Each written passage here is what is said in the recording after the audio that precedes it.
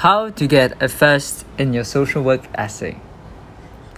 So, you want to get a first in your social work essay? That's deceptively hard, isn't it? Every time you get your hopes up before clicking on the turn it in scroll, your hopes end up being hopelessly deflated. That's tough, isn't it? Me too. I took my first graded assignment in September 2016 as a first-year student. I was confident when I submitted it. When it's time to get it back, I thought to myself, how high would I get? 70? Maybe 80? Nope, I failed. I scored 35 out of 100. Who are you? No, who are you really? Well, you might be wondering who I am to tell you this. That's fine. I'm not a professor. If you want that professional expertise, I don't have that. All I have are methods that worked for me and others. To write this, I gathered information from other students like me who got first too. I also spoke to professors to understand what they wanted when they were marking. So these aren't just tips that came out of my head one Tuesday morning. They are tips that work.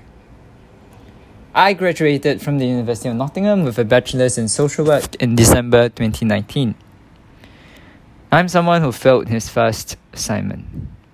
I went through 2 concerns process in 2 months during my last placement. Yet despite this, I ended up with a first in social work.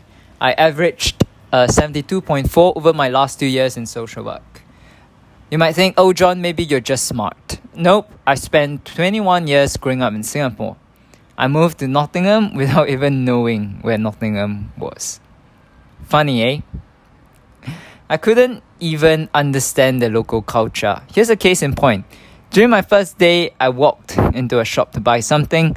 The assistant greeted me with a, "Hey duck." I looked around me and I looked at him. "Where's the duck?" Well, you get the point.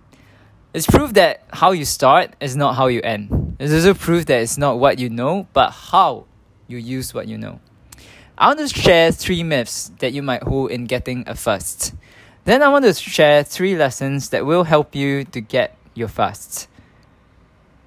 Myth 1. I need to work extremely hard to get a first. This is the most common myth in all the students I've spoken to. When my classmates saw me constantly getting firsts, their first remark was, "John, I don't think I could work as hard as you. You're always in the library." Yes, that's true. During term time, I was usually in the library. But here's a secret. It was because I was lazy. I wanted the time after lessons to do my own thing.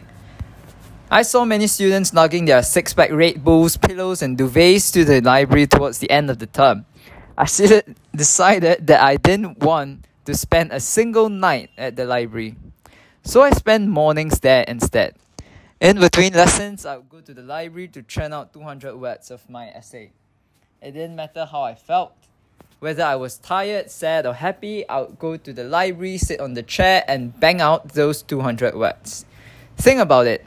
If you have a deadline for a 3,000 word essay in a month, banging out 200 words for 5 days a week, for 4 weeks, it will easily hit 4,000 words. Easily. This worked for me. I didn't spend much time after 5 p.m. working on my essays. Each weekend, I took a break from studying, choosing to explore England instead. Today, if you think that you need to work hard to get your first, that's true. I worked really hard during those times in the library. But I didn't work 7 days a week, to get that first. I worked smart, 5 days a week, 2 hours a day. If you want to spend nights nursing your Red Bulls, that's fine, but it doesn't have to be that way. Myth 2, I need to be a good writer to get a first. My tutor lowered her glasses and looked at me. "John, I know English is not your first language." That was a rather common stereotype for me as a Singaporean. I looked Chinese, spoke Mandarin Chinese, and was very quiet in class. Well, English is isn't my first language. It's actually one of 3 languages I speak, write, and read in. There are times when I think in Spanish and try to express it in English. Other times it's easier for me to speak in Mandarin. The nuance of thought required isn't as accurately expressed in English. This isn't to boast, but it's to show you that you don't have to be great at the language to express yourself well in writing. It's great to be a good writer, but it's not a requirement. Writing is a muscle. As you write more, you develop it more. If you tell me you're not a great writer, I'll ask you to think again. You're tweeting? You're writing captions for your Instagram posts? You're messaging? Yep, you're a writer. So don't come saying you're not a good writer. It's whether you want to be a good essay writer. Myth 3, it's impossible for me to get a first. Of all the myths, this is by far the worst. I've heard this many times and I've seen it play out in the lives of many students. Students use this as a cop-out. You think you can't get a first, you end up putting less effort in your essay or even listening in class. Because you can't get that first anyway, right? So why try that hard?